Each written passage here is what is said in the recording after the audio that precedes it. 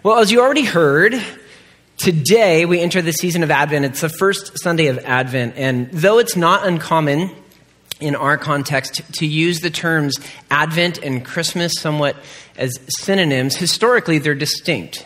They're intertwined, but they're distinct.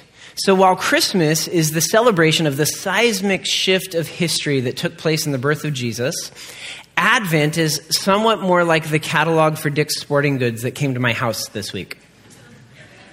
So one of my daughters, Margot, and I spent an indecent amount of time looking at the Dick's Sporting Goods catalog together. We're looking at all the things that we just knew if we had that, then it would bring all the satisfaction we were looking for in life.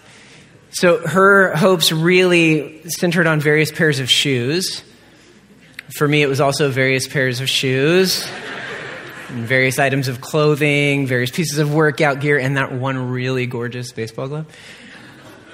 She and I sat there, and we dreamed together, and it was one of those like perfect for a Christmas card moments of deep family bonding and abject idolatry. And now, as much as I love sporting goods, at the end of the day, each of those items can't truly deliver on the promises made by the catalog, right? The ultimate promises of contentment and joy that they seem to offer. And at Advent, week by week, we receive an invitation to consider what it is that our hearts most deeply long for, things that we know deep down we can't purchase anywhere. So for the coming weeks, we are going to consider each Advent theme by looking back in the story to the echoes of Advent that we find in the pages of the Old Testament. I hope you have a Bible with you today because we are going to be in a lot of places, starting in Genesis 15. So if you have your Bible, you can open it there. If you're new to the Bible, Genesis is the very first book of 66 that combine to tell the story of a loving God's pursuit of making right all that has gone wrong. So the passage we're about to work our way through will drop us into the middle of a story. So I want to spend a few minutes getting us up to speed on where we'll be so we can understand what's going on in Genesis 15. In Genesis 12, we are first introduced to one of the most significant figures in the Old Testament, a man named Abram. And we read this in Genesis 12. The Lord had said to Abram, "Go from your country, your people, and your father's household to the land I will show you. I will make you into a great nation, and I will bless you. I will make your name great, and you will be a blessing. I will bless those who bless you, and whoever curses you, I will curse. And all peoples on earth will be blessed through you." Now, we might not notice it at first, but God makes a really big ask of Abram in this passage. Sandy Richter helpfully outlines it in her book, The Epic of Eden. She says, "Go forth. In other words, leave everything and everyone that makes someone in a patriarchal society secure, and trust God for a new identity and a new place. Take a moment to translate this into your current economic and social situation. Leave your house, your job, your friends, your church, your relatives. Abandon your inheritance, a 401k that will not transfer, and maybe even the equity in your home. And go somewhere where you don't speak the language, you have no business contacts, friends, or relatives. And trust God to make a new place for you." This was a very tall order indeed. God makes a really big ask of Abram, but alongside the really big ask, you probably also noticed God makes some really big promises. Promises with immediately obvious hurdles in them. So God says, "I will make you into a great nation." And to become a great nation in the ancient Near East required both children and land. And Abram had neither one, which makes the promise of these verses seem fairly ambitious already, especially when you factor in the detail that at this point in the story, Abram is 75 years old, childless, and about to become a nomad. And yet, somehow, in Genesis 12:4, we read this: Abram went, as the Lord had told him, and Lot went with him. Abram was 75 years old when he set out from Haran. He took his wife Sarai, his nephew Lot, all the possessions they had accumulated, and the people they had acquired in Haran, and they set out for the land of Canaan, and they arrived there. So, Genesis 13 and 14 covers some eventful few years. We're getting to Genesis 15, I promise. Genesis 13 and 14, we see a quick trip down to Egypt in which Abram reveals his less than rock-solid confidence in God's promises. He passes off his wife as his sister and allows her to be taken into the harem of the king of Egypt. It's like basic reality TV kind of stuff. Then later, Abram and Lot divide up the land, and then there is some straight-up tribal warfare that results in Lot being taken prisoner and Abram coming to his aid by rallying the militia that he apparently keeps at his own home, just in case. And they go and they redeem Lot and get him back. The Bible's not boring, folks. Yet despite the twists and the turns of those intervening years, not much has really happened to make the promises of Genesis 12 seem any closer to reality. Now we are ready for Genesis 15. You can stay seated because we're going to work through this text and many others in sections. But Genesis 15 begins this way. After this, the word of the Lord came to Abram in a vision. Do not be afraid, Abram. I am your shield, your very great reward. But Abram said, Sovereign Lord, what can you give me, since I remain childless, and the one who will inherit my estate is Eliezer of Damascus? And Abram said, You have given me no children, so a servant in my household will be my heir. I think this is one of the most fascinating conversations in Scripture. God draws near to comfort Abram in his distress. He tells him, do not be afraid. We don't know exactly what it is all he's afraid about. He draws near, says, do not be afraid. He reminds Abram that he is his protection. He is his provider. And Abram basically says, nuh-uh. That's not a literal translation of the Hebrew, but captures the essence. To be clear, Abram is accusing God of over-promising and under-delivering. The sting of unmet expectations left Abram feeling despondent. We can understand this in all of life, but particularly at this time of year, right? Whether it's not finding that one most hoped for present under the tree, or not getting the Christmas bonus that you were actually counting on, not getting the invite you were trusting to keep you from spending the holidays alone and isolated. Unmet expectations can lead to deep grief. And in Abram's case, even shaky trust. We get a glimpse of his deep disillusionment with this hopeless question, Sovereign Lord, what can you give me since I remain childless? He points out, God, you're sovereign. You are free to do whatever you want. What can you give me since I remain childless? And this verse might be able to pass for mere description, but in verse 4, the gloves come off. And Abram goes for direct accusation. You have given me no children. So when Abram assesses his life, he sees pain and grief, and he hands God the receipts. How did we get here? Well, given the magnitude of the choices he's made, it is easy to imagine that for Abram, his ongoing childlessness probably felt day by day like a nagging question about the trajectory and purpose of his whole life. Did I trust the wrong God? How can I possibly hold on to hope in the midst of this? I mean, what kind of God promises a kid and instead forces someone to settle for a workaround? Because that's exactly what's going on with Eliezer of Damascus. Trimper Longman comments, the adoption of a household servant was an attempt to solve one of the gravest consequences of not having a child. As a couple grew older, they would need assistance as their physical and mental abilities deteriorated. In the absence of a child, who would take care of them? After all, there were no retirement centers in the ancient world. A solution was offered by the adoption of a household servant like Eliezer, who would take care of them in their old age and then, in return, would inherit their possessions. That last part is key. I said earlier, we don't know all the reasons that Abram was afraid, but at least one thing he was afraid of was that he would not only die childless, but that Eliezer would inherit his possessions. Y'all, that is no way to fulfill the promise that God made to turn Abram into a great nation. Abram is sitting in deep disappointment with unmet expectations and fading hope. Verse 4. Then the word of the Lord came to him. This man will not be your heir, but a son who is your own flesh and blood will be your heir. He took him outside and said, Look up at the sky and count the stars, if indeed you can count them. Then he said to him, So shall your offspring be. After launching what amounts to a full frontal assault on God's character and his faithfulness, Abram is met with deep grace. And it's probably profound kindness that verse 4 comes before verse 5. Because after what Abram said, if the first thing God said to him is, well, you want to step outside?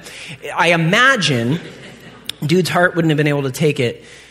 Instead, God clarifies and then actually doubles down on his promise. This man will not be your heir, but a son who is your own flesh and blood will be your heir. Now, in a patriarchal culture in which inheritance passes through the male descendants, the birth of a son is always good news. And when you factor in that Abram, in this part of the story, is already in his 80s, this is ridiculously good news. And after reaffirming this promise, God now invites Abram to do some stargazing. He says, look up at the sky and count the stars, if indeed you can count them. So shall your offspring be. When I was about 20, I think it was the summer that I was 20, I went and visited some friends who were working at a Christian camp in the Sierras, and they had a little bit of time off at one point, and we got in a car, and we drove a little away from the camp, and we went around a couple turns, and we finally got to a place where the lights from camp were totally blocked out, and it was a totally clear night, and there were so many stars, like nothing I'd ever seen. I still remember it 25 years later. And I know many of us in this room have had similar experiences at some point, which is good because it gives us a little inkling that a nomadic desert dweller in the pre-electric ancient Near East would have been invited outside by the God of the universe, told, look up, try to take in the stars, and encountered something a little bit more like this. Just stunning. So shall your offspring be. Chills and humility and apparently trust, because somehow that night sky viewing was enough for Abram's shaky heart. Would you look at verse 6? Abram believed the Lord, and he credited it to him as righteousness. Now, I don't know what it was about the stars that night that caused Abram to settle into a posture of trust, to rekindle the dwindling flame of hope. But when God reaffirmed his promise, Abram believed. And the story of the promised lineage picks up in Genesis 18. Can you turn there? We're going to jump in at verse 8 in a moment. But here's the background. In chapter 17, we see yet another reminder of God's intention to keep his promises. He changes Abram's name to Abraham, meaning the father of many nations. He changes Sarai's name to Sarah. And in so doing, he reaffirms his promises. At the start of chapter 18, some divine visitors come to Abraham and Sarah, and Abraham rushes around to extend appropriate hospitality. So let's read, beginning in verse 8. He then brought some curds and milk and the calf that had been prepared and set these before them. While they ate, he stood near them under a tree. "Where's your wife Sarah?" they asked him. "There, in the tent," he said. Then one of them said, "I will surely return to you about this time next year, and Sarah, your wife, will have a son." Now Sarah was listening at the entrance to the tent, which was behind him. Abraham and Sarah were already very old, and Sarah was past the age of childbearing. So Sarah laughed to herself as she thought, "After I am worn out and my Lord is old, will I now have this pleasure?" Then the Lord said to Abraham, "Why did Sarah laugh and say, 'Will I really have a child now that I am old?' Is anything too hard for the Lord? I will return to you at the appointed time next year, and Sarah will have a son." Sarah was afraid, so she lied and said, "I did not laugh." But he said, "Yes, you did laugh." Well, it seems that flagging hope is a family trait in this story. But if we're honest, we kind of get Sarah's response, don't we? It's one thing to receive extravagant promises from God, but when the fulfillment of those promises stretches beyond what seems a reasonable time period, when for decades your very own body has given you monthly reminders that it's not yet God's timing, holding on to hope can become more and more difficult. So when these visitors come, even when Abraham somehow understands that he's hosting Yahweh himself, and when talk turns yet again to that promise, it's brought so much pain. You'd rather just block the whole thing out. Rather than break down in tears or point an accusing finger like Abram did back in chapter 15, Sarah opts for self-protective laughter. But for God, faithfulness to his promises is serious. So when he asks Sarah about her laughter, I love how the text doesn't pull any punches here. Sarah was afraid, so she lied. Now, let's just name that anytime someone in Scripture lies to the Almighty, it doesn't tend to go well. And so we find ourselves holding our breath a little bit like, oh, what's going to happen to Sarah? But just like when Abram called out God, where we might expect swift judgment, Sarah experiences stunning grace. And we see it on full display in chapter 21. Would you turn there? God's grace to Sarah, beginning in verse 1. Now the Lord was gracious to Sarah, as he had said, and the Lord did for Sarah what he had promised. Sarah became pregnant and bore a son to Abraham in his old age, at the very time God had promised him. Abraham gave the name Isaac to the son Sarah bore him. When his son Isaac was 8 days old, Abraham circumcised him as God commanded him. Abraham was 100 years old when his son Isaac was born to him. Sarah said, God has brought me laughter, and everyone who hears about this will laugh with me. And she added, who would have said to Abraham that Sarah would nurse children? Yet I have borne him a son in his old age. It's easy to see through repetition what the author of Genesis is highlighting. As he had said, what he had promised at the very time God had promised him. In Isaac's unlikely birth, God shows himself true to his word, even in the most improbable situations. The absolute unlikeliness of this story is easy to see in verses 6 and 7 and Sarah's response. The unexpected laughter, their nearly impossible timing. All of it points to hope fulfilled through great uncertainty.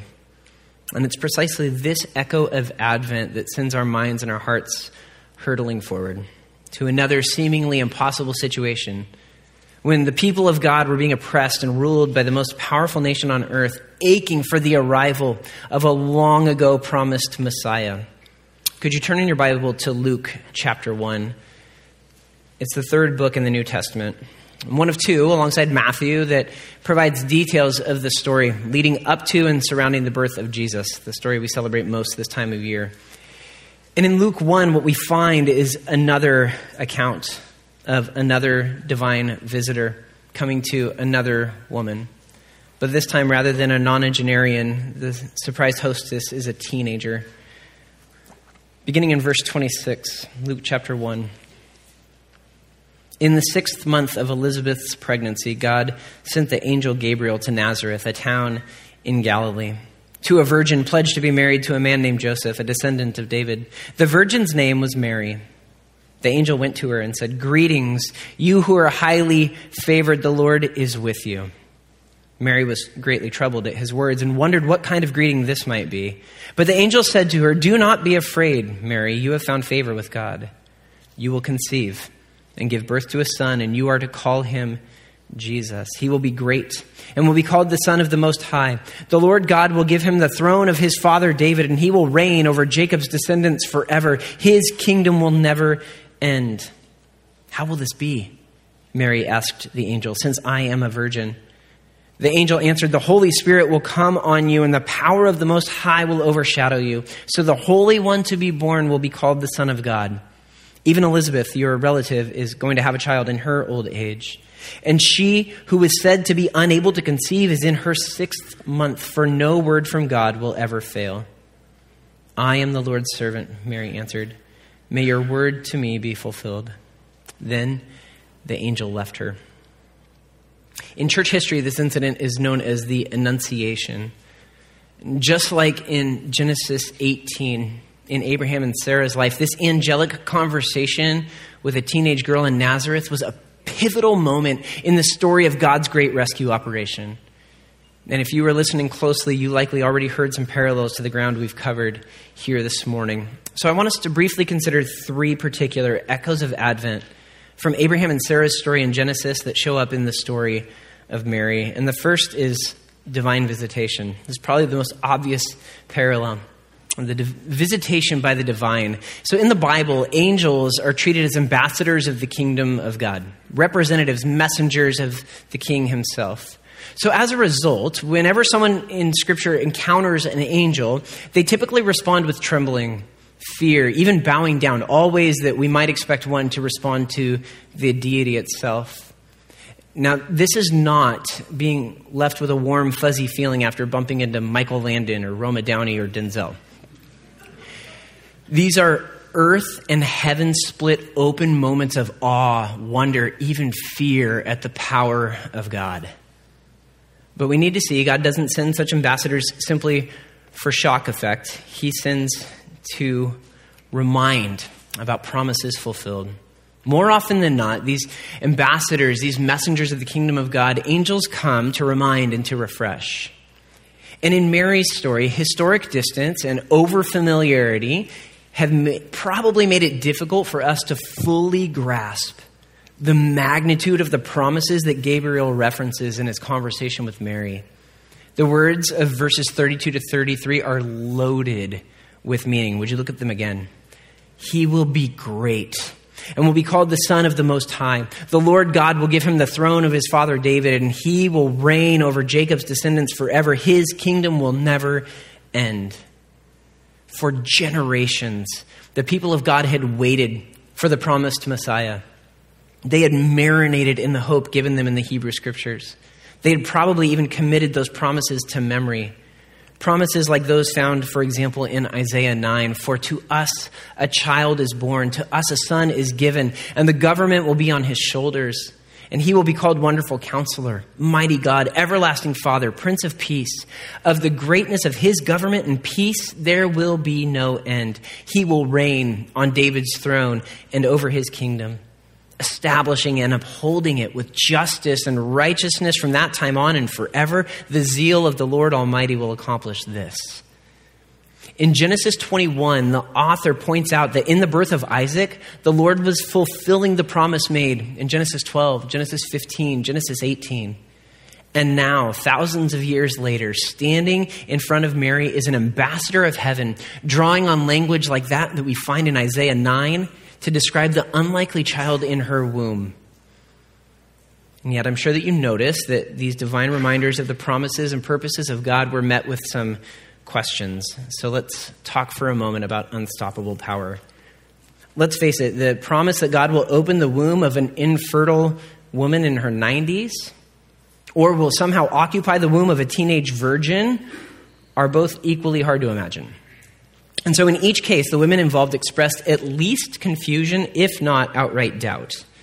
And in each case, their questions were met with very similar reminders of the power of the one making the promise. So in Genesis 18:14, we read, "Is anything too hard for the Lord?" In Luke 1:37, it's a verse most often translated for "nothing will be impossible with God." Friends, Sarah and Mary remind us that when we face unimaginable obstacles, desperate challenges to our faith, or delays of hope beyond what seems reasonable, we can either dig deep to try to find more grit, or we can look outside ourselves to the God of inexhaustible power, the one for whom nothing is impossible. And this is good news as we think about the situations in our own lives that seem equally impossible. Because as we all know all too well, the world of peace, justice, and righteousness foretold by the prophet Isaiah is not yet here in its fullness. We live in a world that is marked by strife and violence and warfare. We each walk through spaces of relational difficulty, brokenness, pain, and loss. Our bodies deteriorate and our loved ones die. So while we rejoice that the baby in Bethlehem signals the fulfillment of so many promises, we also confess that what God promised to do through Mary's kid is not yet here in full. And we have unmet longings for redemption and restoration that run deeper still. The true purpose of Advent is to get us to look forward expectantly. Advent, therefore, is an invitation to name the tension of living in a world that has already known the redemptive work of Christ and yet longs and waits for the fullness of redemption, which means it's time to address James's cliffhanger. The beautiful reality of the future is described by the Apostle John in the book of Revelation when he says, "Then I saw a new heaven and a new earth, for the first heaven and the first earth had passed away, and there was no longer any sea. I saw the holy city, the new Jerusalem, coming down out of heaven from God, prepared as a bride beautifully dressed for her husband. And I heard a loud voice from the throne saying, 'Look, God's dwelling place is now among the people, and he will dwell with them. They will be his people, and God himself will be with them and be their God. He will wipe away every tear from their eyes. There will be no more death or mourning or crying or pain, for the old order of things has passed away.' He who was seated on the throne said, 'I am making everything new.'" Now, I realize that there are some here today who read those words and find ourselves responding similarly to Abram in Genesis 15, questioning the track record, the delay, and maybe even God's commitment to even bring such a thing about. For us, as we look at the world around us, we see the old order of things. I know enough of the stories of enough of the people in this room to know that many of you are walking Genesis 15 roads in your own life. The things you imagine and hope for haven't turned out as you expected, and the dissonance and even the grief is deep. For the weary hearts among us, those feeling like these promises are deferred too long and wondering what reason we have to hold on to hope, Advent gently thunders to remember the children, to consider the births of the children of promise and the faithfulness of the God behind it all.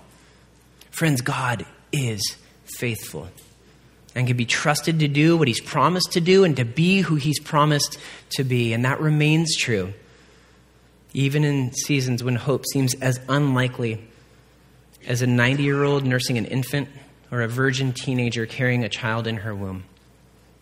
So as we wait to behold the fullness of God's promises, we wait with the kind of hope that even before the story is fully clear, can say along with Mary, "I am the Lord's servant. May your word to me be fulfilled." And sometimes this is a burden that we need others to help us carry. So we speak hope and life and resolve into one another's lives. We point one another towards God's character and faithfulness, even in the darkest seasons of life. This is one reason that we have prayer teams week by week, as we remember the cost that Jesus paid to ratify our hope. Jesus' birth inaugurated a kingdom of hope, but did so through a seemingly hopeless turn in the story when he was crucified like a criminal. Jesus allowed his body to be pierced and his blood to be shed for the forgiveness of sins, for reconciliation with God, and for accomplishing the seemingly impossible. The Apostle Paul puts it this way in his letter to the Ephesians: "But because of his great love for us, God, who is rich in mercy, made us alive with Christ even when we were dead in transgressions. It is by grace you have been saved." There is no more impossible situation than something dead longing to be alive unless Christ enters that story. When we were dead and without hope, God did the seemingly impossible and made us alive in Christ. And if you are part of the family of God by faith in Christ, if you are one who was once dead and is now alive, you're invited to our family meal, to come to the table, to bring your gratitude and also your laments for the ways that the world is not yet whole. Come allow the table to fortify your hope and to enhance your longing.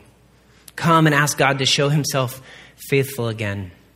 We will have our prayer teams available on either side as well as in the back to pray with you about these things or anything at all as we continue in our worship.